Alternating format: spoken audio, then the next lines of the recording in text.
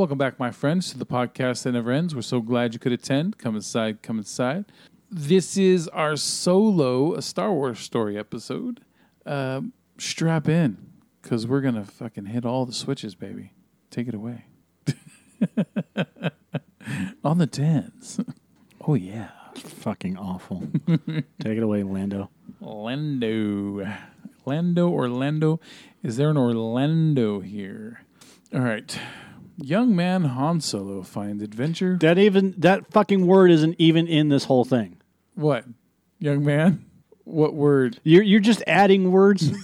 You're adding words. All right. Literally just Young man. I'm just gonna start adding words into the breakdown. Young James T. Kirk, Han Solo, finds adventure when he joins a gang of galactic smugglers, including a 196-year-old Wookiee named Chewbacca. Indebted to the gangster Dryden Voss, the crew devises a daring plan to travel to the mining planet Kessel to steal a batch of valuable coaxium. In need of In need of a fast ship, Solo meets Lando Calrissian, the suave owner of the perfect vessel for the dangerous mission, the Millennium Falcon.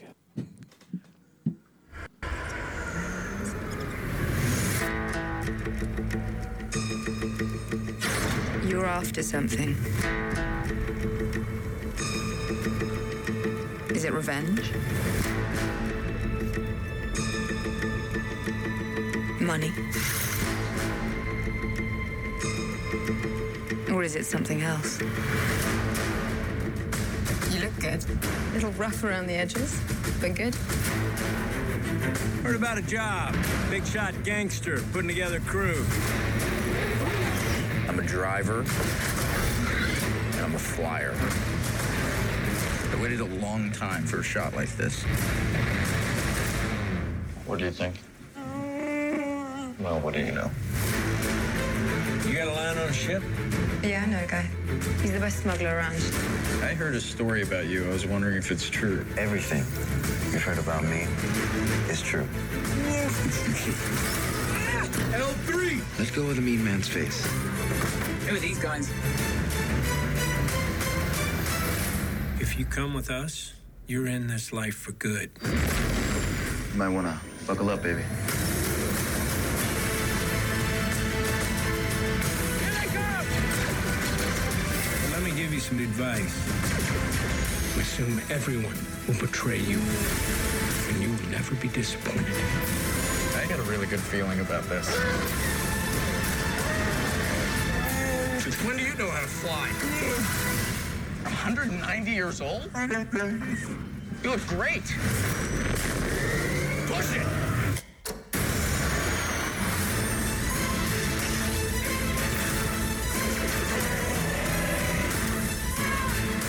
So glad we took this job!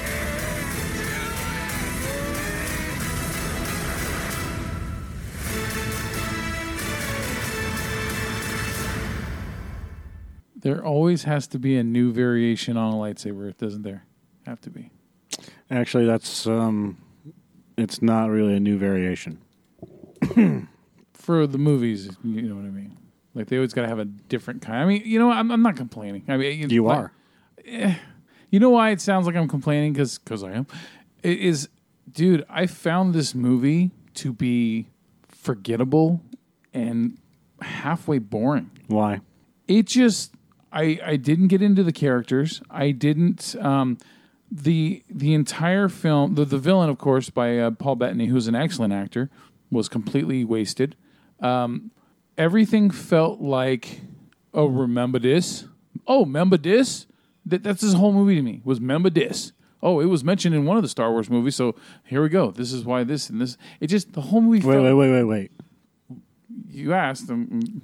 Instead of going down to remember this, why don't you give talking points so that we can discuss this instead of just glossing over shit? Okay, because dude, when I say that this movie is very forgettable to me, I'm not fucking kidding. There's the scenes that we just saw in the trailer that I fucking forgot we saw until I saw it again in the trailer.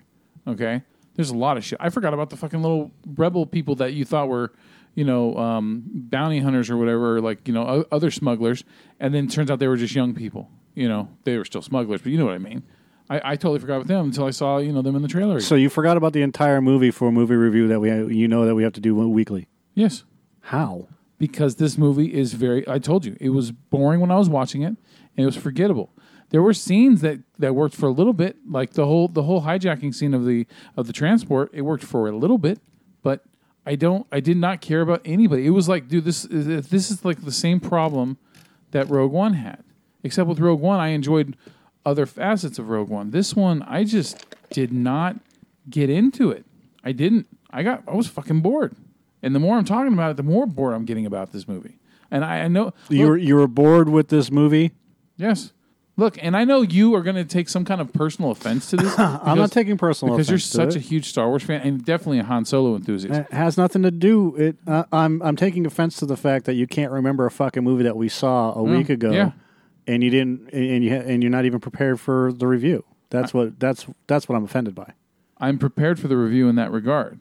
Is that I'm trying to back up my own statement about saying that this is a forgettable movie. It's not a forgettable movie. You're wrong about that, and I'll go through why. And that's you're fine. wrong. And look, and I'm pretty sure you're going to make plenty of good points about the connection to this and the connection to that, and that's great. And for a lot of people, if you enjoy this movie, It has nothing to do with go ahead, connections. enjoy it. The connections are a minimal part of the movie. I'm not talking about the background shit. And I agree with you about the Dryden Voss character. The problem with the Dryden Voss character is that character was not supposed to be played by Paul Bettany. It was supposed to Kenneth be Michael played Williams, yeah.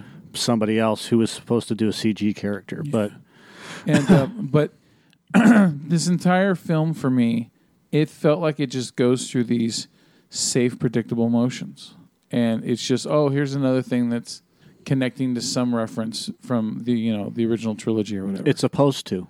It was way too conveniently everything's covered.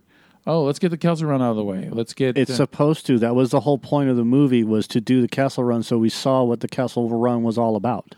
It's a planned trilogy, right? Well, before it started, in their words, flopping.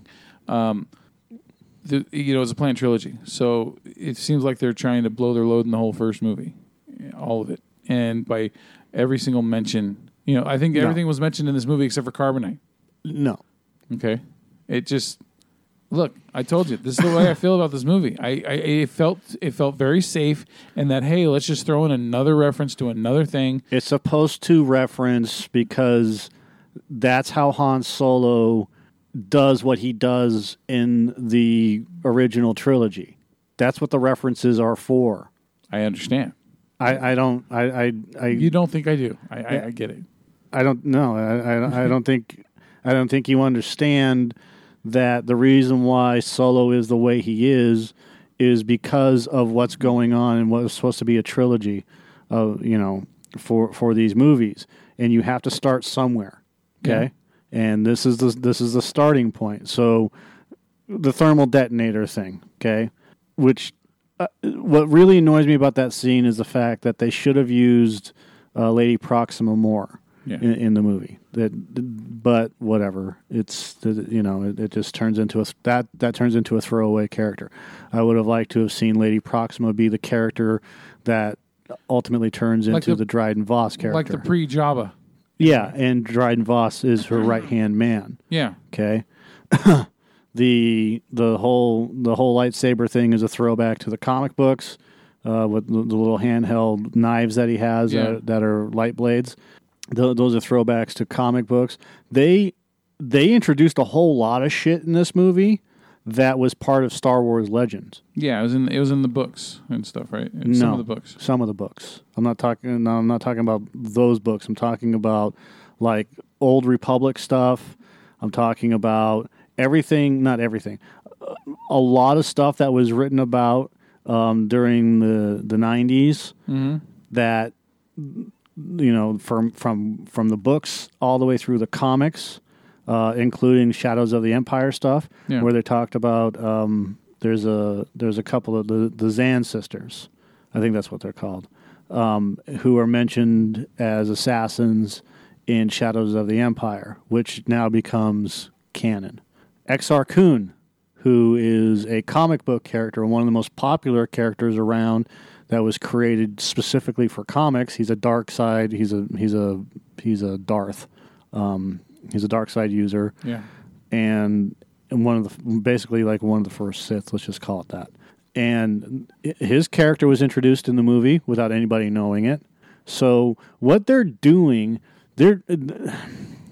everybody bitches about the fan service that Lucasfilm isn't doing. Oh, well, they did all this and put all the books into Legends. They put all the they're fucking everything up and blah blah blah blah blah. It takes time to go through all of that stuff.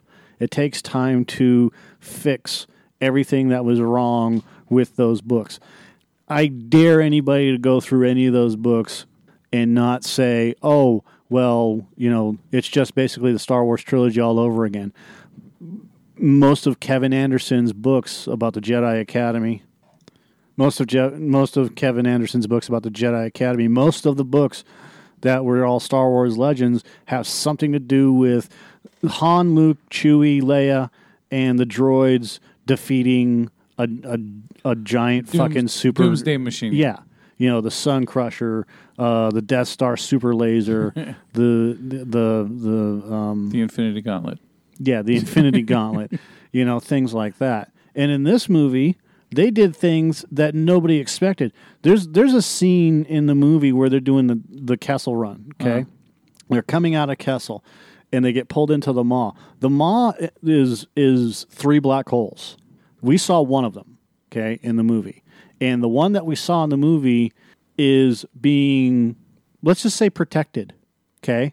Protected by this giant beast, okay? Mm-hmm. And you think that's just a throwaway character. Everybody thinks, oh, they're just doing this to make it more intense and whatever else. That's a direct reference to the Clone Wars. That's a direct reference to a character in the Clone Wars that has that one, in fact, is one of the most important episodes of the Clone Wars, and everybody just passes it over. Nobody realizes how important some of the shit that they put in this movie is. Is it boring? No, it's not boring. It's safe, and they did it on purpose. They did it on purpose because part of it was the backlash for Jedi. Part of it was the backlash for Rogue One. Part of it was the backlash for Star Wars: The Force Awakens. Well, they did The Force Awakens because that's what everybody wanted. When you look at all the Legends books, they sell tons of stuff. Everybody bitches about the fact that the Legends books aren't part of canon, and then they go and fucking make the Star Wars: The Force Awakens, which is a direct reflection of 60% or more of the Star Wars Legends books. Mm-hmm. And Lucasfilm is a bunch of assholes. So they do something different with fucking The Last Jedi to take a risk, and that fucking backfires. So Lord and Miller come in and do Solo, and there's more reports coming out about that whole thing. And basically what it comes down to is Kathleen Kennedy got sick and tired of Lord and Miller doing retakes and retakes and retakes and retakes and retakes of scenes. Like they did 25 takes of a scene at a time. Damn, that's a lot. Yeah, because they wanted improvisation. And Kathleen and I guess apparently Lord Miller went back one too many, went to the well. This is a quote from one of the websites I read. Lord Miller went to the well one too many times, and Kathleen Kennedy had enough because it cost money. Yeah. And it was going over budget. And she said, get this shit straight or get the fuck out. And she made the decision, and she went with Ron Howard. Ron Howard is a safe director. Yeah. He will come in under budget or on budget, and he will deliver a movie that needed to be delivered. They had a date. And should they have pushed it back? Maybe. But for the fact of the matter is that they hired Ron Howard to finish the film by October. Yeah. They were supposed to finish in July of 2017. Yeah. August, September, October. Okay. It took them an extra 4.5 months from when they got rid of Lord and Miller to get Ron Howard in, fix it, rehire, reshoot. They reshot 70% of it. That's what I heard. One thing I read said 80. Yeah. Up to 80, yeah. 70 to 80% of it. It's actually closer to 70. That's a lot, though. That's over two-thirds of the movie. Which added to the budget. So now it's a $250 million movie instead of $125 million. Yeah. Okay? So, is it a failure? No. Not in the slightest. This movie was designed for research and development. Okay? They did 3 movies, and then they take Solo because they know people want to either watch it or they already know about it, and they're going to wait for the DVD or whatever. If people are going to want to watch it because they like Han Solo, and if it's an easy movie to make. Yeah. Okay? And then from there, when you have Lando and a couple of other characters involved, Lando and Chewie and the Millennium Falcon and a couple of other characters involved, the movie becomes a process where it's going to go one way or the other. It's either going to just be brilliant or it's just going to be what we got, which is at best an average movie. Okay? There's nothing great about this movie, but it's fun. And that's the difference between this and a whole lot of other movies that are going to be released this year, is that this is a watchable and a rewatchable movie, regardless of what Joe says. This movie has a lot to it, and what you don't see in the movie, what you've missed in the movie, requires multiple times to go back. The Crystal Skull is, and they say, oh, it's not, it has nothing to do with Indiana Jones and the Crystal Skull. Bullshit. Has everything to do with Indiana Jones and the Crystal Skull. It's part of the whole Harrison Ford legacy, but it also has to do with this character called Zim the Despot. Okay, that's where Lucas got the idea for the Crystal Skulls. That's how that came across. Yeah.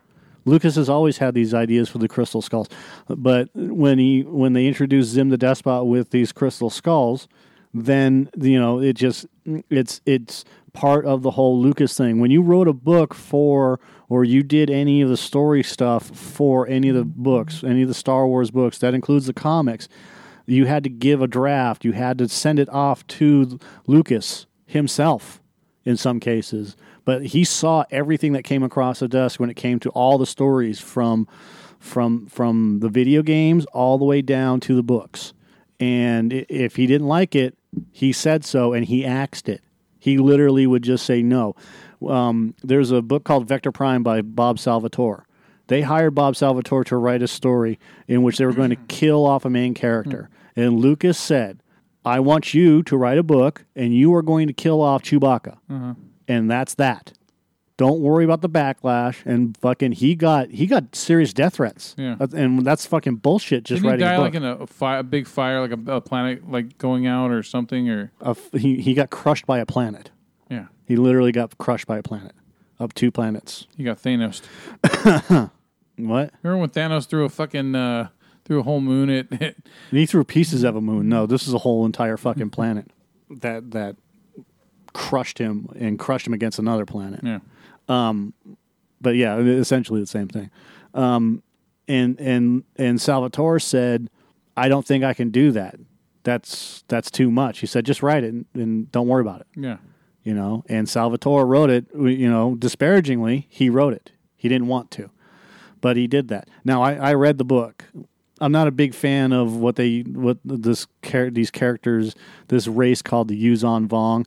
I hated that idea, where they had this alien race come from outside the universe that, is not affected by the Force, is not, And they're more powerful than. Yeah, that reminds me. If you ever watched Star Trek Voyager, there was a race that shows up, and they're from another dimension or something. Yeah, same difference. And they were just their name was just a number, and it was a bunch of numbers, and they were able to completely obliterate the Borg with like no problems whatsoever. Right. And the Borg, they assimilate really quickly. Like they adapt to like shields and all that shit, right? And they could blow up Borg ships with like one shot. Yeah. Giant cubes and all this shit. And it was like, dude, Borg were powerful enough. You didn't need to Fast and Furious it, right? Right. So, yeah, and that's basically what the Yuuzhan Vong did. They were immune to the Jedi and this and that, and fucking like immune to lightsabers and yada yada yada. Yeah. And they're dumb. They were a dumb idea. yeah. And I fucking couldn't stand it, and that turned me off of the Lucasfilm books. I could see that. At that point in time Because it because felt like grabbing. Yeah, it was just that they and the way that they went about this, is like they basically just destroy the entire universe, and that's that. Yeah. And I'm one of those guys that when you pick up a book or whatever, it doesn't matter, movie, book, video game, yada yada yada. I'm a purist at heart, but I'm not afraid of change for good. Yeah. Yuzong Vong were not a change for good. They were fucking lame. Yeah, they're just a gimmick. Yeah, and it the way that the species, like if they introduce the species as part of the Star Wars universe and don't make them like super powerful and immune to everything and blah blah blah blah blah, I'm fine with that, because everybody has to have a flaw and a weakness. There has to be, like when you have a fucking, like, let's take Superman for example. Yeah. Superman is the most powerful character, one of the most powerful. He's not the most. He's one of the most powerful characters in the DC universe. But what's his weakness? Shade. What's his weakness? Kryptonite. What else is his weakness? Sympathy. Sympathy is not a weakness. Oh, it's a fucking weakness because it's been exploited like a motherfucker. What is his weaknesses? Sympathy on Superman is not a weakness. Okay, so actual physical weakness. Kryptonite. Technically Lois Lane. Magic. I is that like Mr. Mixoplix or whatever? Was it Mitzel Spitzlick? Yeah, there you go. You know how to say it better than I can. I had to relearn how to say it. I used to say Mitzelplex too, and it's Mitzel Spitzlick. Yeah. Now, was Bizarro Superman? Was he also effective against him? Yeah, but that's not a weakness. Okay. Superman's weaknesses are Krypton. It's any color of Krypton. Yeah. It just affects him differently. Different degrees, yeah. But he has no defenses against magic. So he can be killed. He can literally be killed by magic. And it's been done. And and that's one of the things that when he comes across people that, if whoever, Zatanna or Ra's al Ghul, or people like that, Dr. Fate, things like that, he has no primary defense other than to punch the shit out of them, right? Whereas people like, the Flash or Batman or whoever, magic is one of those things where it affects everybody differently, but like the Flash can basically outrun anybody. He can get to you before you're done saying bippity boppity boo. He can get to you before you're done saying Yeah. So that's and then Batman has his defenses, Green Lantern has his defenses, et cetera, et cetera, et cetera. Yeah. Well, that's what in the Yuzong Vong, they did have their weaknesses, but it was such a fucking dumb thing that is there like a button on the back of their neck or something? Yeah, it like sound or some shit like that. Oh, something weak. Yeah, it was fucking dumb. Yeah, they're immune to the Force, but you give them filtered water or something and they're fucked. Yeah, it's plant life. Yeah, some sort of exotic plant like a lily. Kills the whole entire fucking civilization. It's the happening in a galaxy far, far away. Yeah, and when it comes down to stuff like that, I shut off. I was just like and then like you go and you read all the forums, you're like, oh my god, have you read the latest fucking Star Wars book? Nope, not at all. Nope. After they fucking threw a planet at Chewie, I was done. Because I was okay with that. I'm fine with that, because he was sacrificing himself for everybody else to get away. Yeah. That was the whole point of that. After reading that book, though, with the invasion of the Yuzong Vong, the Yuzong Vong characters, the entire fucking species is retarded. Yeah. And I don't say that word often because it's but they were fucking dumb. They were useless. They brought nothing new, and they connected it to the whole Palpatine use the outbound flight to go into the outer regions of space, and there's a big threat coming, and blah blah blah blah blah, and they're doing the same thing now that they did 20 years ago when what was Palpatine really looking for? Yeah, well, what if he was looking for nothing? What if he was looking for the old Sith temples and stuff like that? What if they were trying to connect? That would be a really cool fucking movie to make or a series or something. It's like someone going through old Sith temples or stuff. Yeah, that'd be Be a cool idea to delve into. Yeah, it should be done, but right now, what if they were trying to connect the Old Republic to Star Wars? Maybe that's what they're trying to do. Well, in Solo, they did offhandedly. Yeah, because of the desk that Dryden Voss had is made of this obsidian, and it's actually notated in the Art of Han Solo, or the Art of Solo, where this desk comes from. It's named. There's details on it. It's from the Sith temple. It's from Exar Kun's Sith temple, because Dryden Voss is a collector of artifacts. yeah. So you have the crystal skull there, like Mandalorian armor. Yeah, he had the Mandalorian armor, a bunch of other stuff. Really, I mean, stuff from Indiana Jones and yada, yada, yada, which is really funny. Might as well. I mean, you've had ETs in, was it Attack of the Clones? Right? It was either Attack of the Clones or Phantom Menace, right? You had ETs in the Senate. Yeah, they're in one of them. And then you had R2 and C-3PO on the Ark of the Covenant. In Raiders of the Lost Ark. You have R2 and C-3PO in every single Lucasfilm movie. Oh, there you go. See? So. Whether they are there physically or there as a picture. Yeah.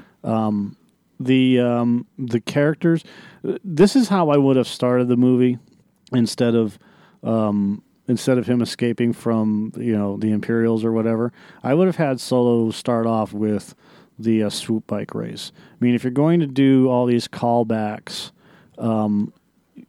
wouldn't it be cool, to see do almost like a young Anakin or Luke thing, but instead have someone who doesn't have Force powers, right? Who isn't Force sensitive. Well, the whole thing is that's how Han makes an enemy of Dengar, and even then, what you do is it's an accident that happened because.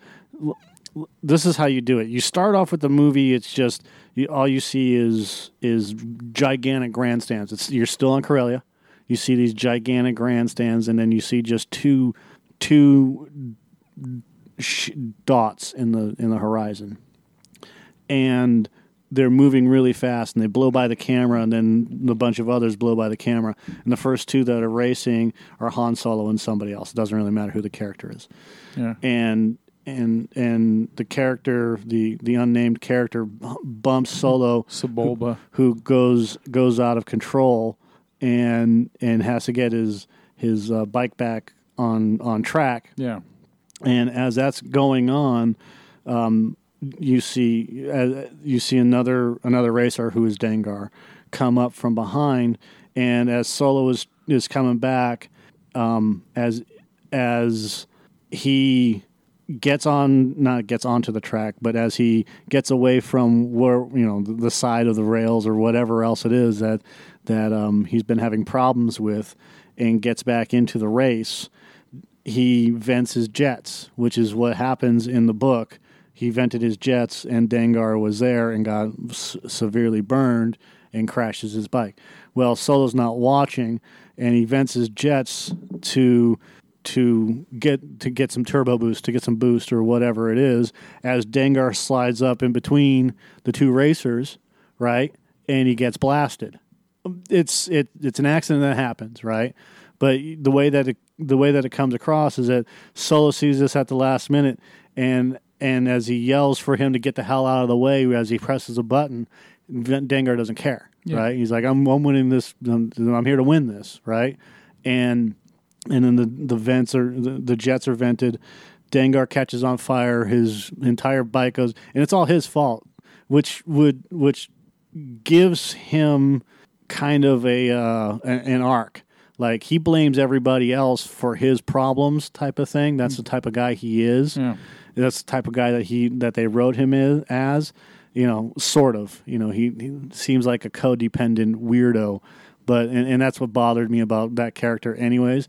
But now you've given him an arc that he's out for revenge for the Solo guy, and everything he does is to continue that path to get back to Solo, because all he does is hear about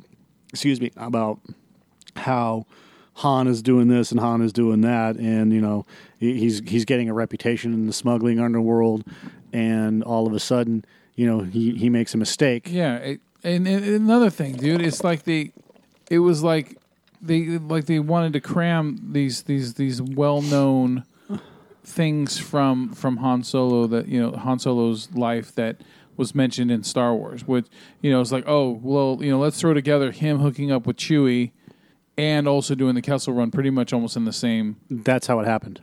Okay, it didn't feel right, dude.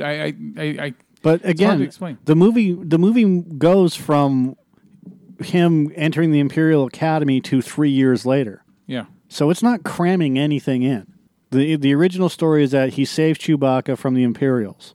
He saves Kashyyyk and whatever else from being slaves. And in this one, essentially he does the same thing. He saves Chewbacca, and then again he hooks up with Dryden Voss, and more time passes. So it goes from however long to another couple of years. Yeah. So now we're talking 5 years, right? And in that 5 years, 3 to 5 years, he's deserted the Imperials, which he did. Yeah. In any of the stories that you read, he was either kicked out or he deserted, and or dishonorable discharge, whatever. Regardless of anything else, he leaves the Imperials, the Army Navy thing.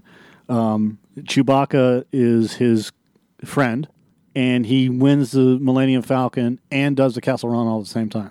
So none of that was crammed in. It's all part of the story, and breaking that up into 3 different movies, you have to, if you tell the story of Han Solo, the very first thing you have to do is tell the story of the Kessel Run. Look, overall, this felt like it was more important to the filmmakers to throw in a million connections to the original trilogy instead of focusing more on these characters and writing them better. You have to throw in the connections to the original trilogy, because if you don't throw in your connections to the original trilogy, then who is Han Solo as a character? Okay, you do understand there's a difference between having connections and then overdoing connections or not doing them enough. Then be specific. What do they overdo with the connections? It's just everything felt like that. Everything. It just everything. Every mention, every thing in the background. It just I don't. What specifically? What every mention? What? It sounds like every scene, all they did was talk about what's going to happen in the future. The only time that you want details like this is when it's something that you're into. And no, I'm not. Your blanket statement means that. I told you I didn't have a lot to say about this movie. Dude. I understand, but if you don't have a lot to say about this movie, and this again, if you're going to do shit, that's kind of cool. I didn't know that Linda Hunt did the voice of Lady Proxima. Yeah. There are going to be other people that are going to feel the same way about this movie. I understand, but you're saying every this and every that. Every time that they fucking showed a scene, there was a throwback or a call forward or whatever to the original trilogy. Yeah, it was like I was watching a high budget reenactment of things. And which doesn't. I mean, but I'm asking for some specifics, and we've already talked about a lot of them during the episode. Okay, where the thermal detonator and oh God, what else? Just. I think everything was in this except for someone saying scruffy-looking Nerf herder. Okay. Yeah, look, you saw all these details, just like when watching Ready Player One, right? Which I enjoyed way better than this movie. But there were certain things that you noticed that I didn't notice because there's a whole lot of shit, right? This movie, you're also noticing a lot of stuff that's connected to the novels and other things, and that's cool. That's really fun. Like I said, if you're fucking digging that, good for you. I just did not dig this movie. I didn't. I liked certain parts of it. The whole part with Linda Hunt's character was really fucking cool, but it was quick. It was blink and you miss it almost, right? And some of the robbery of the transport was cool. I don't do the Kessel Run. Like when you were talking about how much you enjoyed the Kessel Run, I don't remember shit about it. I didn't even get into it. I don't even know what the fuck was going on. Why I didn't even care to pay attention to it when it was happening. I wasn't looking at my phone or anything. So I just did not get into this movie.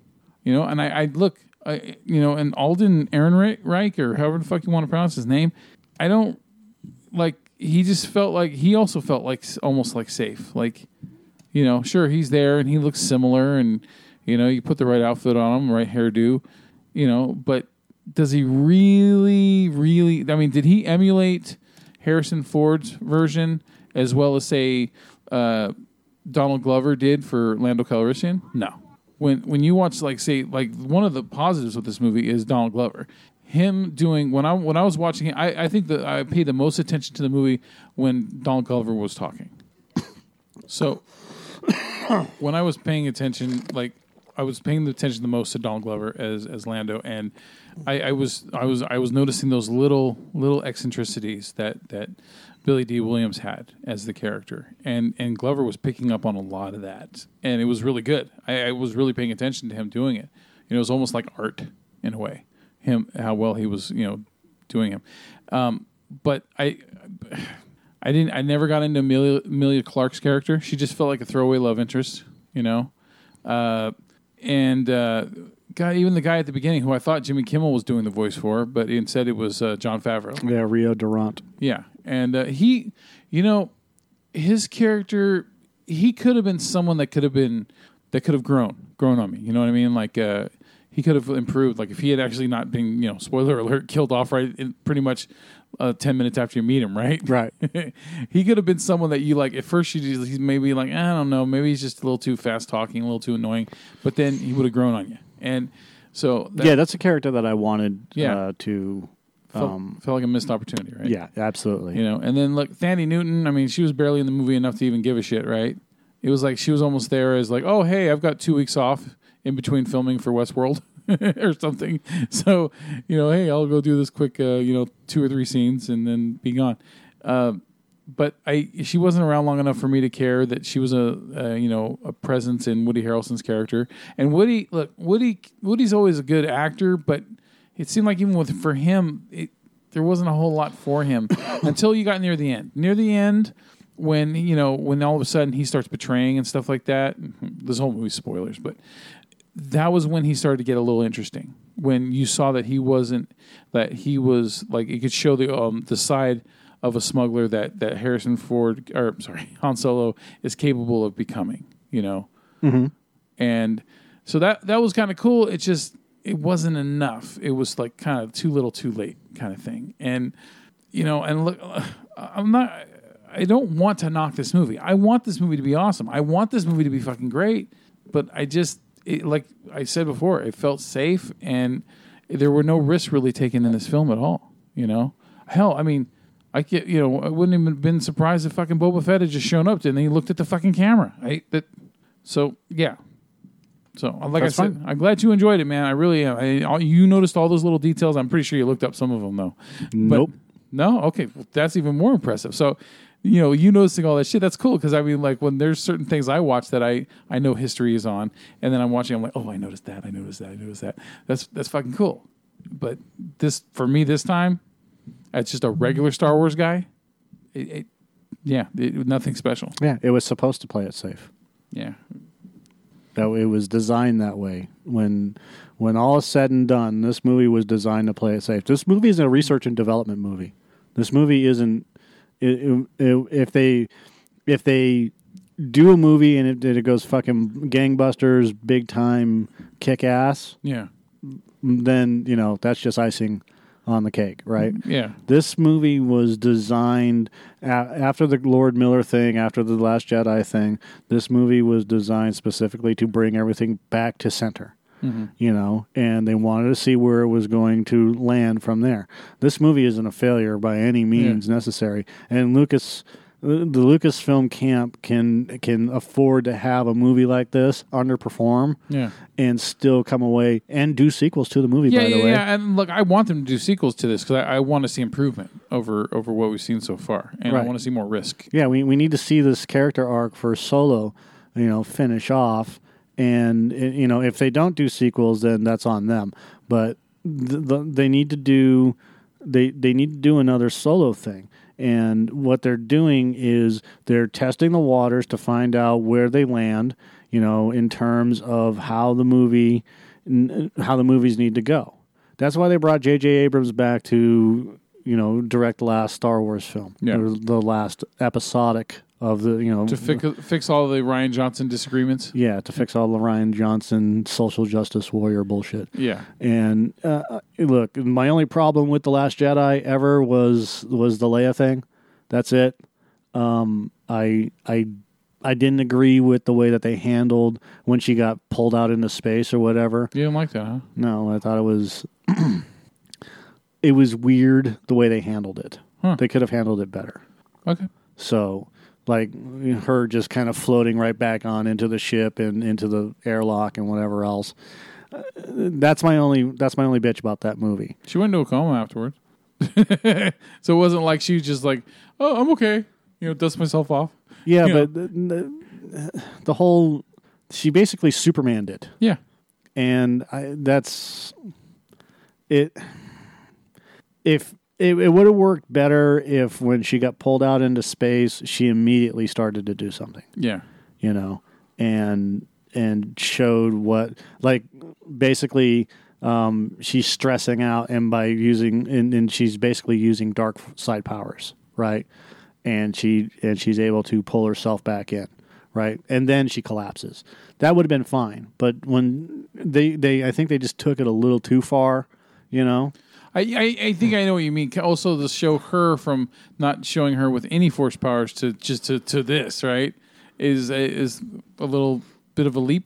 No, you think? No, because they talked about it in Empire. So yeah, I know that. There's other people in the family. I know. So she does, and then we jump ahead 30 years, and she's obviously had some training, but she didn't want to become what Luke was. Yeah. Anyways, but yeah, I think that ultimately the scene would have worked better if, as she's being pulled out of the ship, as it gets struck, yeah, that's when she uses her power. Kind of like Grievous when he got sucked out of the airlock and he he used a catapult though, or not a catapult, but like a grappling hook. Yeah, but instead she uses force powers. Yeah, and then she's able to pull herself back in, which stresses her out 100%. And then that's when she goes into that coma, and that's fine. They are able to go in and rescue her. She's able to pull herself back into the ship close enough where they can open the airlock, rescue her, and pull her back out. I'm going to ask you to speculate. I want you to speculate. The answer is no, they are not going to recast her. How do you think they're going to handle her in Part 9? One way or another. They're not. They're going to... One way or another. She has to be mentioned. Yeah, so how are they going to handle her? How are they going to handle her? Maybe, how do you think? I don't know. They didn't do a funeral for Solo. So I who knows? I hope they do nothing. Just off-camera death. Yeah, absolutely. Okay. And then like if they're going to move the story forward, if they move the story forward like they did with Empire, then they have room to do a backstory, on the TV series or whatever they're planning on doing. They have room to do some backstory, write a novel about it, whatever.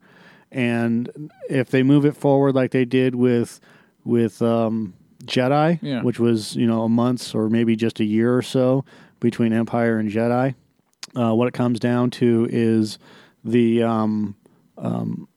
character, the character just whatever happened to her in between. It's now these guys are on their own. Yeah, and they're going to have to figure it out. Well, I mean, pretty much you can use the Frodo thing where after he got stabbed on Hilltop, even though he destroyed the ring, he still was never the same, and he got slowly a little bit worse and worse because of the damage from the stabbing. So the same thing can be with her when she got sucked into space. Just because she was able to come back and she went into a coma and woke up from it, what if the damage had still been done? That could be an off mention. Or is that just too much for you? You're just like, I don't fucking care, Joe. I can see it in your face. I'm trying to figure out the Frodo thing, but... Okay. No, I got it. Yeah. I understand it. Long-term damage, right? But she dies off screen, so... Yeah. Done. Still, there will be a mention. Did they mention Solo? Well, they showed him die. Did they mention Solo in Jedi? Yeah, where's Han? That was pretty much it. And? Well, I don't know. There's a shitload of deleted scenes, apparently. And he figures out that Han dies. Yeah. And nothing else is said about Well, that it. doesn't mean that it wasn't said. It just wasn't shown. Nothing more is said about it. Yeah. So the same. That's the way it should be. Okay. We don't, you make a mention, like they have whatever the remnants of the resistance is at this point when the movie starts is basically Leia's not around to run you guys. You're going to have to figure it out on your own. That's it. That doesn't seem cheap to you. No. You have to move these characters forward. You can't move them forward by saying... You don't need to dwell on to dwell on characters in the past means that you can't let it go. It's going to be on everybody's mind. So what? What makes it even better is the fact that you don't play into that. Sometimes I think you like going against the grain just to go against the grain. I'm not going against the grain to go against. You want me to go against the grain to go against the grain? Then everything that you said about Solo is fucking shit. That's going against the grain just to go against the grain. The truth of the matter is that you don't have to acknowledge anything. She's an important character. So what? I can say so what about everything as well. That doesn't make it okay. You don't have to acknowledge that she died. You can acknowledge it, but you don't need to dwell on it. You don't need to move. You don't need to have the character. I never said that you need to dwell on it. It feels like you are. No, you could make a quick, there could be a part of a conversation they have and it's mentioned how she died or something. It doesn't have to be a whole act of the film or a 10-minute scene. You know what I mean? I just said that. I just said that maybe they'll mention it. I don't know if you're missing like entire parts of my conversation with you, but like I just said, maybe they'll mention it just like Luke mentioned in fucking The Last Jedi. Okay, so where did you think I meant longer than a few mentions instead of this big lingering thing? No, you keep going on about, how they need to acknowledge this and this and this. And I said, yeah, okay, well then they can do it like this. And then you keep going on about, well, that's not good enough, basically. I hate talking about Star Wars with you because it always ends up getting into like fucking... So I gave you my answer about how they could do it because you gave me this what if, and then like an entire chunk of that conversation wasn't even recorded. You said nothing. You said like not even, it shouldn't even be mentioned. I said three different things. I said they could do it this way. Maybe they don't even have to mention it. What would be even better is if they just move on and say, hey, she's dead. You guys have to fucking deal with it yourself now. You don't have a leader. And then this whole thing. Okay. We missed an entire part of this that for the Solo for the Solo movie. So there's a point in the movie where during the Kessel Run they go through the Maw, and in the Maw there's this giant fucking creature, and it looks kind of like a hentai character, alien tentacle monster. Yeah, and it gets sucked in, and its skin gets ripped off, and yeah. So, Abeloth is also known as the bringer of chaos and beloved queen of the stars. Being very powerful in both the dark and light side of the Force, she drank from the well of power and bathed in the pool of knowledge. She first lived as the servant, a mortal woman who served the powerful ones on an unknown jungle planet over 100,000 years before the Battle of Yavin. The ones, that's important to remember. Over the course of her life, she became the mother. She kept the peace between the father's warring son and daughter. That's the whole Mortalis storyline from the Clone Wars, okay? When she drank from the font of power and bathed in the pool of knowledge, her actions corrupted her, transforming the mother into the twisted, immortal entity known as Abeloth. When the father discovered her crime, he departed the planet with his children and left Abeloth stranded. The son and daughter enlisted the help of the Killik hives from Alderaan. These are the bug monsters. Yeah. Using them as workers to create massive technological artifacts such as Centerpoint Station and Sinkhole Station to imprison Abeloth. According to the Killik Thurat hive, Abeloth managed to escape her prison whenever the current of the Force was altered and the flow of time changed. Each time she escaped, son and daughter would return and lock her back in the prison. The cycle repeated itself for thousands of years until the death of the Ones in 21 before the Battle of Yavin. The Ones being, brother, sister, and father. The Mortalis stuff. Where is it? Here we go. The mother kept peace between the warring siblings and doted on the father, ensuring the family's happiness for many years. Let's see here. So when they stranded her alone, fulfilling her deepest fear, her family had abandoned her. This drove her to madness, fueling her desire to be loved and adored. Knowing that Abeloth would be a danger to the others, they created Centerpoint Station, Sinkhole Station. Where is it? Here it is. So, Abeloth also existed beyond Shadows, a realm that seemed to be a copy of Abeloth and the one's homeworld in which Force sensitive could access by separating their minds from their bodies. Sinkhole Station would come to be inhabited by mind walkers, who are Force sensitive beings whom she influenced with her powers. Desperate for contact with anyone, Abeloth would reach out to any Force sensitive who entered the Maw, as the prison seemed to trap her powers within. So, that creature that we saw in Solo is her. Mm-hmm. And then she gets sucked back. She was coming out of it. Yeah. And because things are changing, and then she gets pulled back into the Maw, and now she's imprisoned again. That's what I take out of it after reading all of this stuff. So she's not dead. She's not destroyed. She's actually just... Yeah, they would find Sinkhole Station, ascend to Shadows. Here we go. Yeah, so several Jedi Knights spent time at the shelter during the Maw. So when you have when you introduce a creature like that, and then you look at the picture, Maw installation, then you have the Maw installation, which is just outside of the Maw. The Maw was originally created by Thura as a prison for the dark side entity Abeloth. There are few safe routes in there. One of the black holes. I don't care about that. Here we go. Following the declaration of a new order, one of the leading architects was Wilhelm. I just want to read this stuff. This is why I can't stand this. So the Maw installation is a series of black holes. So you have... the Maw installation is an Imperial outpost that's within a series of that's near a series of black holes. So that's where they did design work on the Death Star. That's where they did design work on a bunch of the other Imperial super weapons, as it were. Let's see here. It's basically just an Imperial think tank. Let's see. In addition to the Death Star, other powerful super weapons were designed by the project scientists, including the World Devastators, the Sun Crusher, Ion Ring, Metal Crystal Phase Shifter, and the Orbital Night Cloak. And the Death Star prototypes. So, and then you saw the World Devastators in Star Wars Rebels, where they used them to basically just suck up all the. They basically used them as ore crawlers across the plains.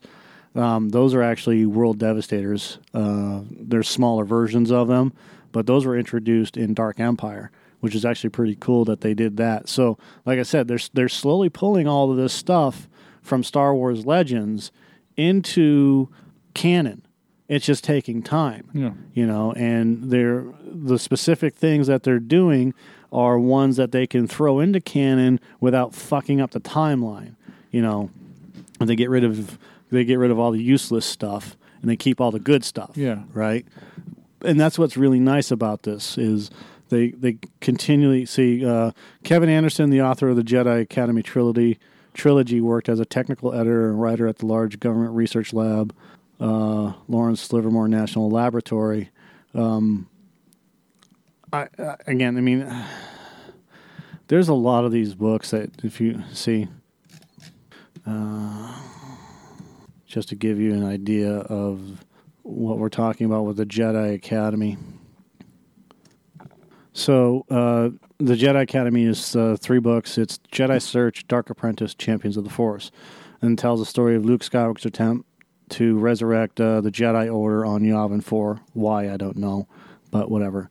The main plot is that Exar Kun, his spirit is attempting to lure Luke's trainee Jedi. He kills one of them and turns Kip Duron, who goes on a rampage with the Sun Crusher. See? Mm-hmm. The Jedi trainees eventually destroy Kun, and Kip is brought back to the light by his friend Han Solo. The later novel I, Jedi is a retcon of much of the action, inserting Corran Horn into the storyline, smoothing out parts that do not conform to later continuity.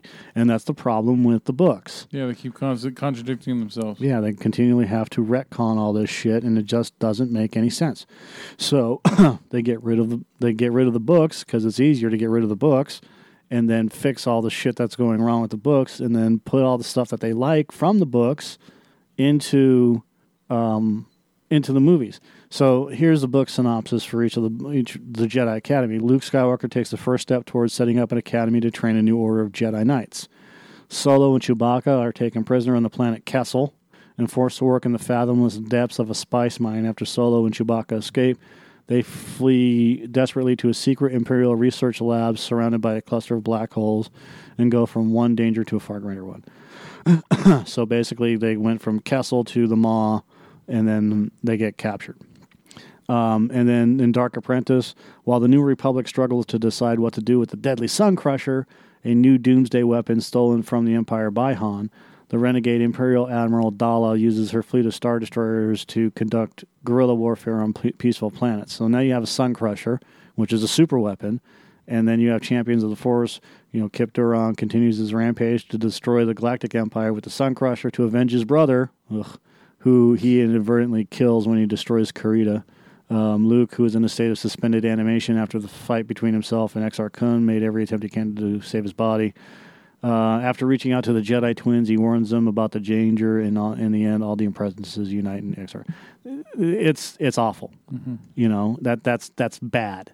And while he's a good writer too, but when you have the Jedi Academy set up to where it's just basically the same shit over and over again, and then you do something like this movie where you have Solo, which is, there's some throwbacks and there's some call forwards and stuff like that. But when you have a movie, it's a solid movie. And that's the thing. When you have Infinity War. Yeah. Not 4. Avengers 4 is next year. And then you have Deadpool. And then a week later, you have Solo. Yeah. Well, Deadpool, let's face it.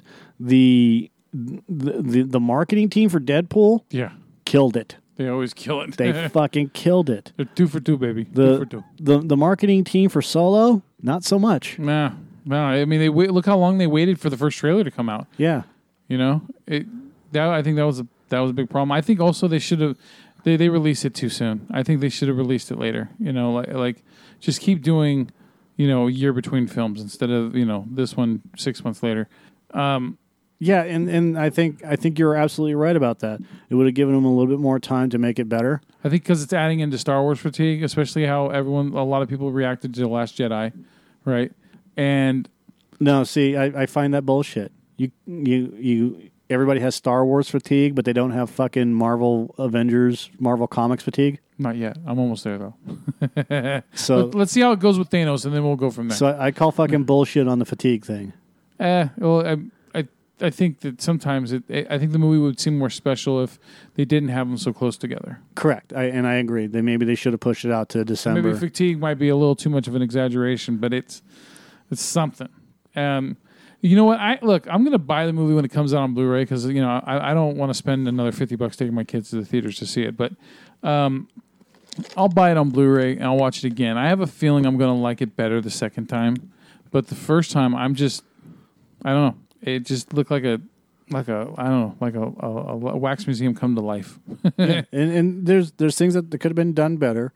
And I agree with you about the bad guy. Dryden Voss wasn't great. Yeah, he was throwaway. I agree with you. I'll kill you. Oh wait, you got something you can do for me? Okay, I won't kill you. Yeah. Okay, but if you don't give me what I want, I'm going to kill you. Right. I'm going to kill you anyways. Yeah, should have just made him funny. If you would have made him funny, maybe that would have been something. But Yeah. And we don't know enough about this Dryden Voss character. Hey, my God! I just realized something. Michael K. Williams got whitewashed because they replaced him with a white guy. Well, sort of. I'm just being a smartass. I like that. And I don't care what comic book. I'm getting tired of comic book movie and CBR.com. Mm-hmm. God, those fucking they will just take anything and write something about it, and then they'll make a fucking list out of it. I've seen some articles where it's one sentence. Yeah, and it's pretty much half of what's in that sentence was part of the title of that article. Mm-hmm. Like, what the fuck are you doing? Or my favorite is when they continually repeat themselves with basically the first paragraph. Yeah. Over and over and over again. Yeah. Or and I love there's always got to be a bunch of filler too at the beginning where they just, what do you call it? Exposition, where it's just keep on, they bring up the past stuff, which we already all know about because that's why we're reading the articles. We already know about all the past shit. Right. Because we're fans. So it just feels like they're padding it. Padding the article to make it look like it's actually got some substance to it when it doesn't. Yeah. Yeah, I kind of wish they would see, this is some of the artwork for Dryden, what Dryden Voss could have been. Yeah. I think it would have been cool if they made him a, what do you call it? A Gungan. Okay. That would have been interesting. But I think that they should have done what you said when you mentioned about him being a little bit younger, maybe a teenager, and doing those races, right? What were they called? What were the bikes? The swoop bike races. Yeah. That I think that would have been a cool way to start off, just to show but there's always something else you can do. There's always something you could change. In the original script, that's how it was. They started off with him being basically like Oliver Twist. He was 12 years old. Yeah. And then it moved forward, and it showed him in the Imperial Academy. And in the Imperial Academy, he was how he got kicked out and things like that. So all of that stuff was in the original script. And they were supposed to make it more of a Western than anything else. Kira was supposed to be a different type of species. Yada, yada, yada. So they were trying to take some risks, and then ultimately they didn't want to take those risks.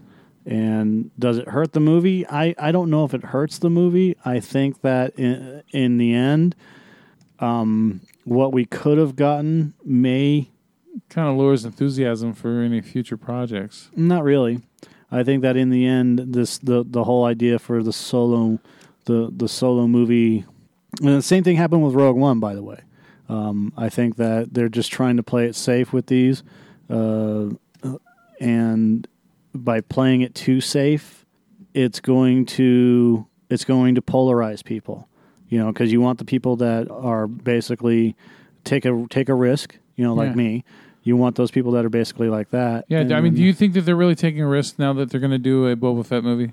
No, it depends on what they're going to do with the Boba Fett movie. Yeah, but I mean, just in foresight, them doing Boba Fett, that feels... Everyone was expecting it. Everyone was, pretty much talking about, hopefully they do a Boba Fett movie. And then, boom, they do a Boba Fett movie. I hate to tell you this, but the Boba Fett movie was planned when George Lucas still owned Lucasfilm. My phone just got voice activated somehow. That was fucking weird. Yeah, well, that's Google for you. The Boba Fett, the Han Solo movie, and 7, 8, 9, 10, 11, and 12 were all in the works when Lucas sold it to Disney. He was already planning. There were 3 spin-off films, and I don't know what the third spin-off film. There's rumors that Obi-Wan. It was going to be something else, and I don't know what it was. But there are rumors that it was going to be a Solo film, a Boba Fett film, and... You may be right. It may be Kenobi. But I distinctly remember reading something different. If they want to get more ballsy, if they want to get like Guardians of the Galaxy ballsy, then they should do Knights of the Old Republic. Well, see, they're going off of... As much as they hate to say this, as much as they don't want to admit it, they're going off of George Lucas's original plans for redoing for the series without making it look like they are. Yeah. So when like I said, when he was going right before he sold it to Lucasfilm, he was with Kathleen Kennedy and said, "This is what we're going to do." Well, I think that's also why it makes it easier for them to make these movies as quickly as they are making them. Yeah. So it's already been planned out. Yeah. So that was the plan from the get-go. When you sold the estate to Disney. Yeah. And said, I already have these plans. And Disney went, well, they've been in let's see, when did 2006 is when Sith came out, right? Summer of 05. So 2007 is when all these plans were in works with George Lucas, and then he sold the whole shit, the whole kit and caboodle thing to Disney in 2012 or whatever the fuck it was. Yeah, because I remember 2009 is when they bought Marvel, right? Yeah, so 2007 they're working on the Clone Wars TV series, and then they start working on a live action series. What do they have coming out here next year? A live action series. How many of those live action series do they have coming out? Yeah, and Filoni also worked on Rebels, right? He was on Clone Wars and then Rebels, right? Mm-hmm. Yeah, so I mean, and you saw all the little connections with Clone Wars that was in there. Yeah, so yeah, you have the Clone Wars, and then when they ended Clone Wars, because Lucas specifically said he only wanted to do 100 episodes of Clone Wars, anyways. Yeah, and they went 5 years, 22 episodes. Yeah. And then they decided that they wanted to do a 6th season, but then they didn't do a 6th season. And then they did Rebels. Yeah, and they closed off storylines with Rebels from Clone Wars. Sort of. Not all of them, but I know, sort of. You found out like what happens with Rex and things like that. Yeah, but I felt that was kind of forced. But and then, yeah, no pun intended.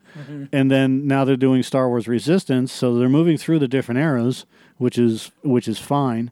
But that was already planned. Yeah.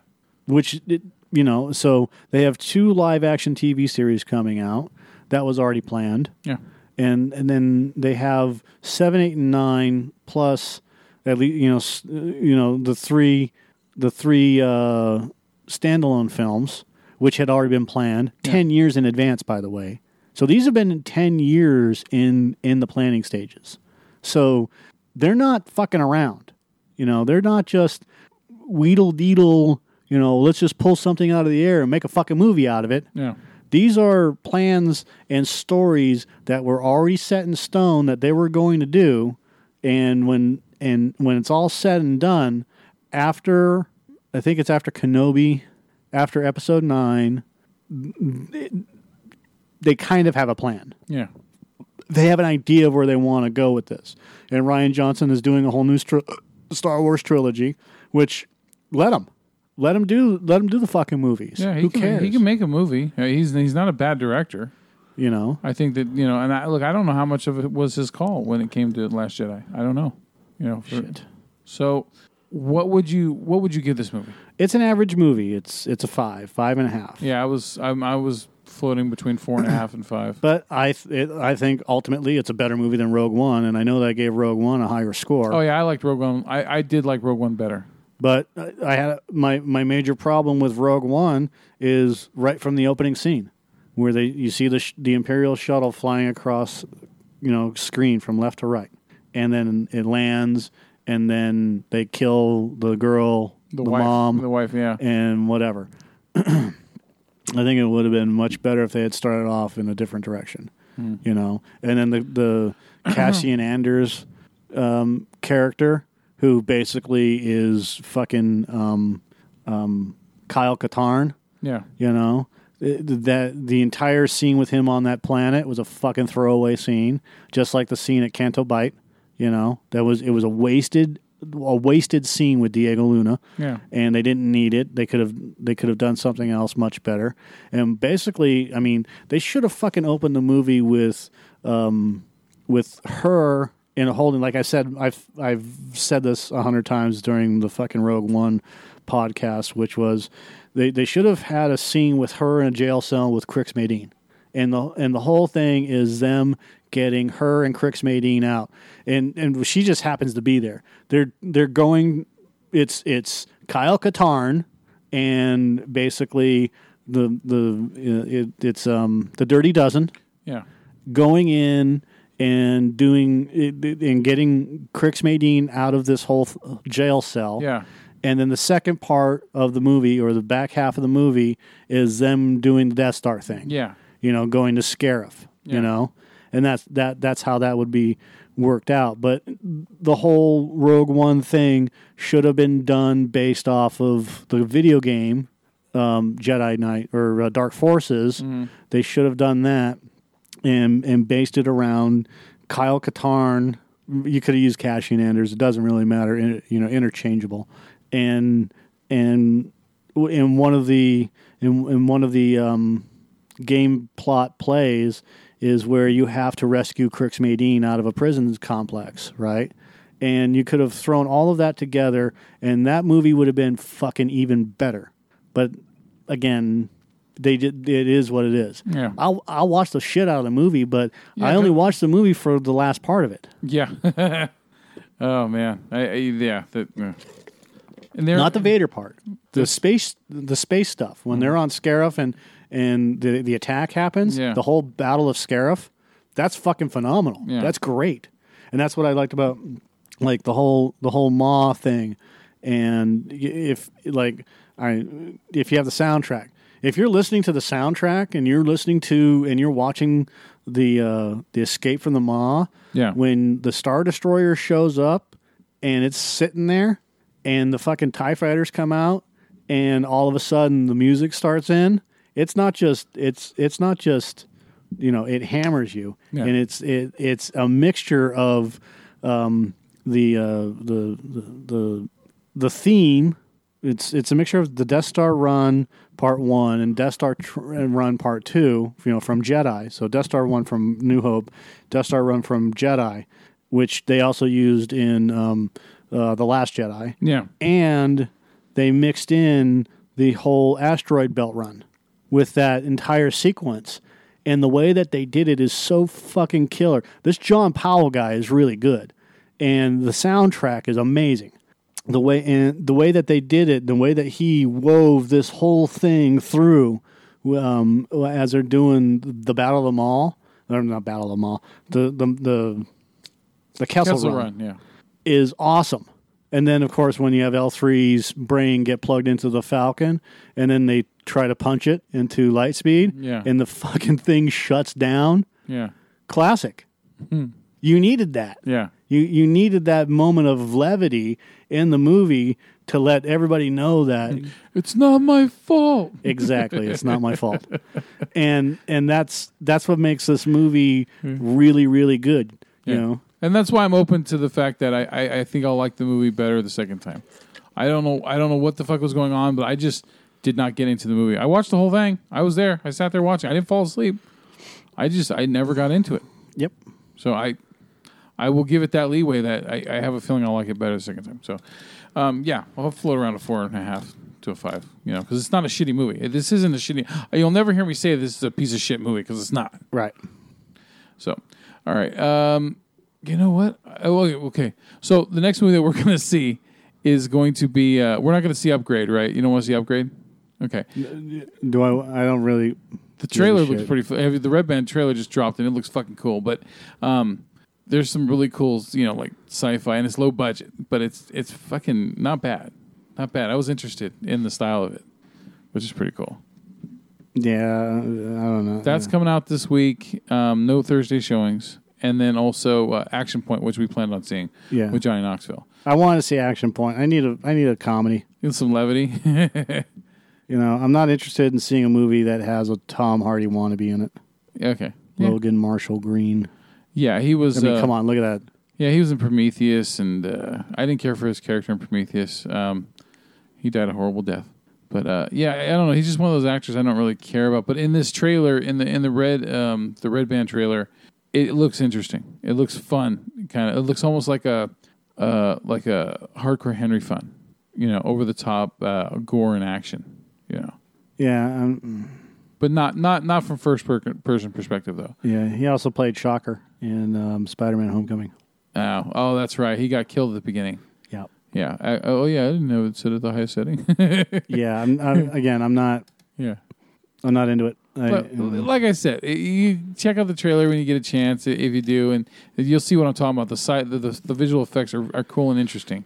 When he starts fighting people and shit. If you've seen the first trailer, then you've seen the Red Band. I don't remember watching the first one, so but I did see the Red Band trailer, and it's fucking gory and it's cool. Yeah, they've been playing Upgrade with things like oh gosh, I thought they played it with Deadpool.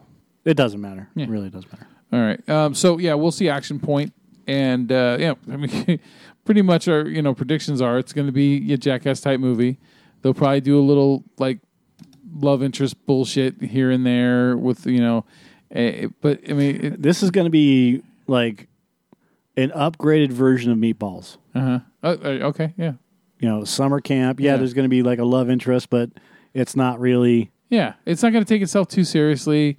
I don't have high expectations for this kind of movie. I just expect for some stupid shit to happen for me to laugh. Yeah, that's all I want. And I want to groan a couple times. I want something to gross me out and groan a little bit. Yeah. Just hopefully they tone back on the fecal matter more than anything else. Vomit too. Vomit's getting a little fucking rough for me lately because I've been watching the original Jackass, and there's some shit that I don't really care to see, that I forgot about. Anyway, so yeah, I think all in all, it's gonna hit what it's aiming for. It's gonna hit the target for it being a Jackass spinoff. Okay. So all right, that's it for this one. I think. You're not gonna do news. We'll do news on the flick of the week. Don't we do news on this one? Well, this one got kind of fucking long, so it's like we could just add it to the flick of the week. But you want to do it on this one? We can do it on this one. All right. We already talked about Roseanne on Compelled, so we don't need to talk about Roseanne's stupidity. All right. So Ambien doesn't make you racist; just makes you limp. Yeah. All right. So no, Ambien makes you get onto Twitter. It doesn't make you put racist. It doesn't make you do anything. Let me finish. It makes you get onto Twitter. It just doesn't make you type racist things. Doesn't make you do anything.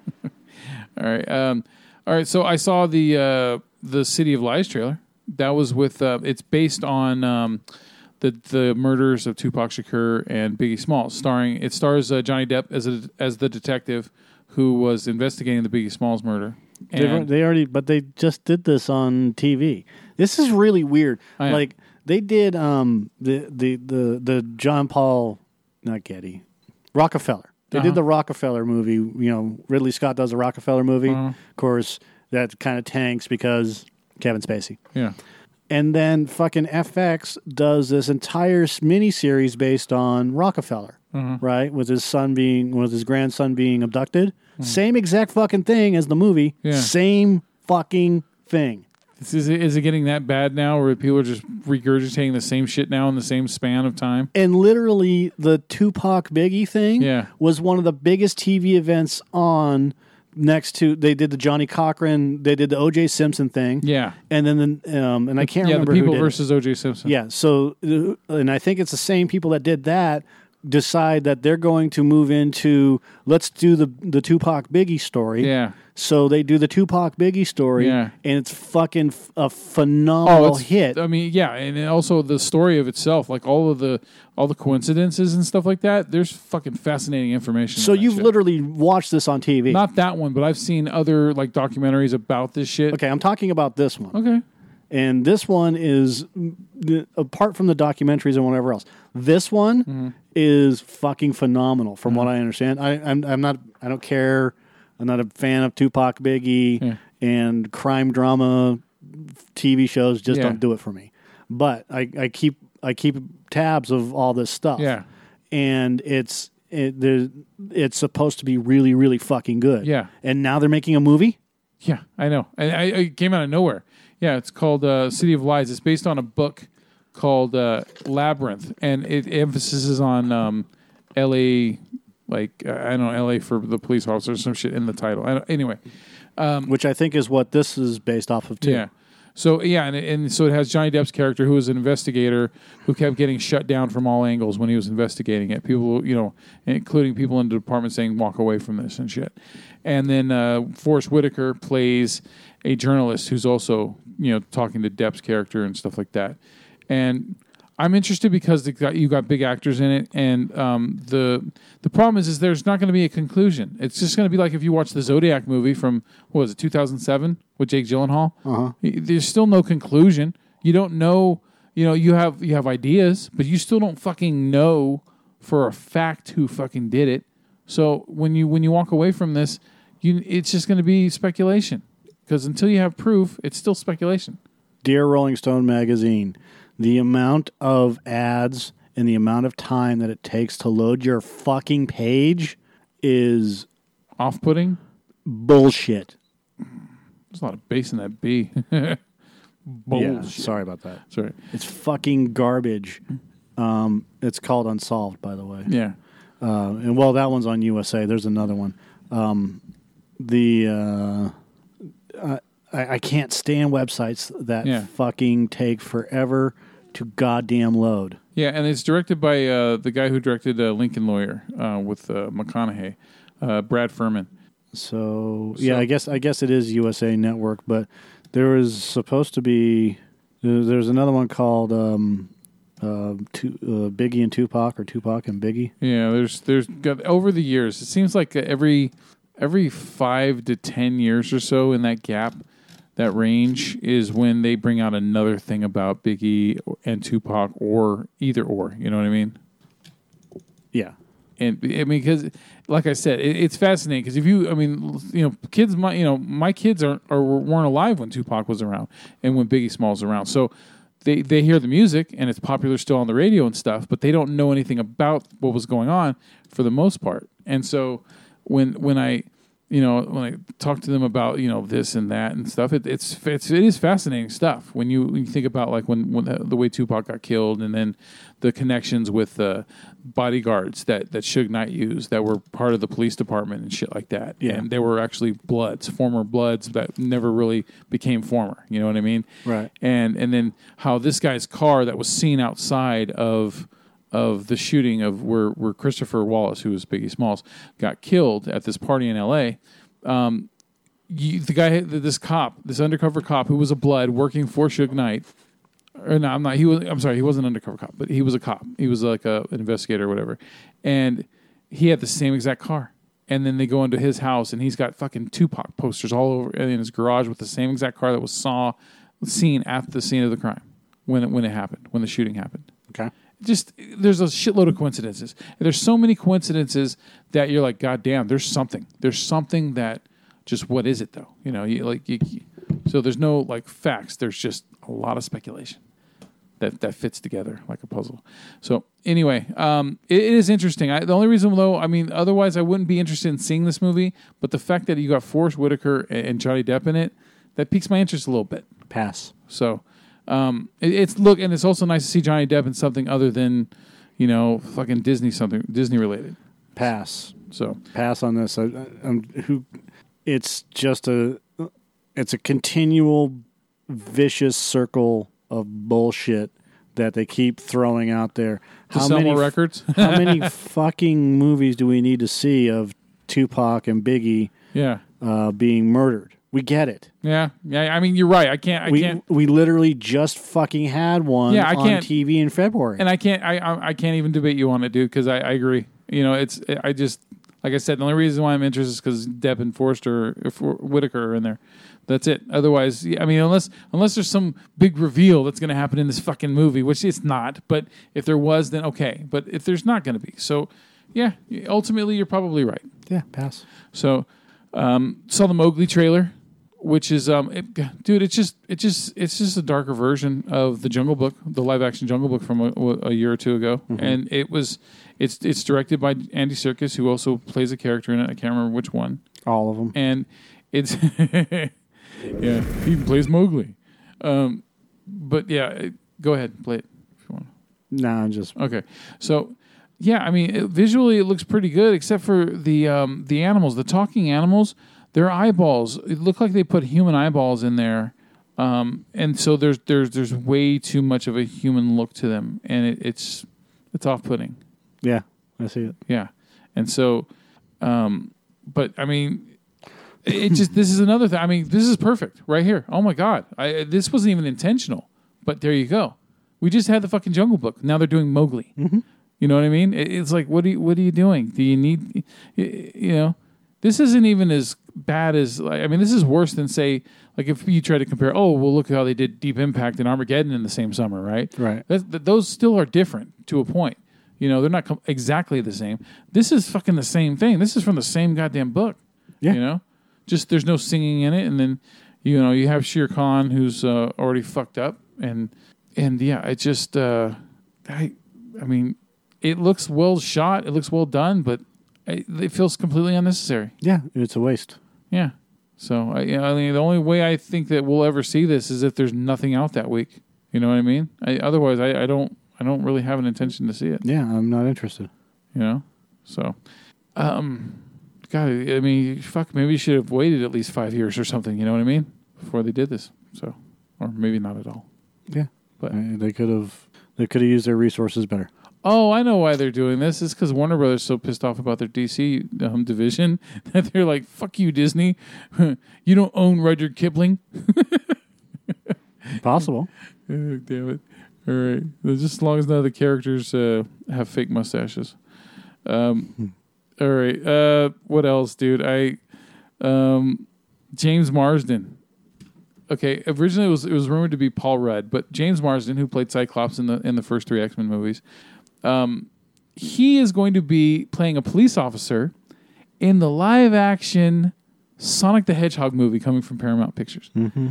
And so Sonic the Hedgehog there's going to be characters that are CG, of course, but it's going to be set in the live-action world. And so he befriends Sonic to help him fight Dr. Robotnik. So I love Sonic the Hedgehog, but before it did that overexpansion into all these too many characters. But no, this just in thought, in what do you call it? Not foresight, but you know what I mean. Pretty much hindsight. Well, retrospect is looking back. So respect. Introspect. So yeah, looking at it, it's like, dude, this is going to go the way of Smurfs, live action Smurfs. Okay, it's not there. It's going to be fucking stupid. It's going to be the part of He-Man, Masters of this is Super Mario Brothers. Yeah, this is Masters of the Universe. It's not going to work. It's going to fucking. It's probably. I have like a 99% guarantee that this is going to suck, and I don't want it to because I like Sonic the Hedgehog, but this is just a cash grab, just a shitty cash grab. That's all it is. So, movie's going to be coming out supposedly in November of next year. So, and then I know, and then the last thing, and this one doesn't have a date put on it, but it's been confirmed that Jamie Foxx is going to be playing Al Simmons, aka Spawn, in Todd McFarlane's directorial film for the Hellspawn. Yeah, that news was just released today. Yeah. So, I could totally see Jamie Foxx playing Al Simmons. So that's good, and I'm a fan of Spawn. I like Spawn. I got the whole animated series on DVD. I've had it for a very long time, since it was new, and I've got the movie on DVD, the one from 97, which, it has its flaws. Of course it has its flaws, but there's still some fucking really good stuff in there. There's some cool shit in that fucking movie. I don't give a fuck what anybody says, just overall. Meh. So anyway. Oh, someone on the comment feed, they said have Jack Black play the Violator, play clown. What do you think? Why? Why not? Name me one good reason why Jack Black should play the Violator. Because you want to have someone who can be funny, but also can get a little dark. Of course, I never really see Jack Black get that dark, but it'd be good to try. Sadistically dark, but funny at the same time. It could be interesting to see, but I mean, you could try other people. I mean, look, I still, in my opinion, I think that fucking Leguizamo killed it. Yeah. In 97. He fucking killed it. But that's big shoes to fill. But if you watch the cartoon version, that was really well done as well. So, I look, it was just someone's recommendation. You know what? I'd like to see him try. I'd like to see him fucking try it and see if he can, kill it. But maybe, I don't know. You don't look like you're down for that idea at all. I'm trying to think if it's a bad idea or a good idea, and I just can't. I don't know. Yeah. All right. Well, he definitely could do the farts because he was the fatties. Fart too. Oh God. Anyway. All right. I think that's it. That's all I got for news, dude. I didn't really. I mean, we already, like I said, we already talked about Roseanne before on another show. So, I don't think there's anything else we're talking. So, okay. Can we end this? Can we say goodbye? Yeah. Bye-bye.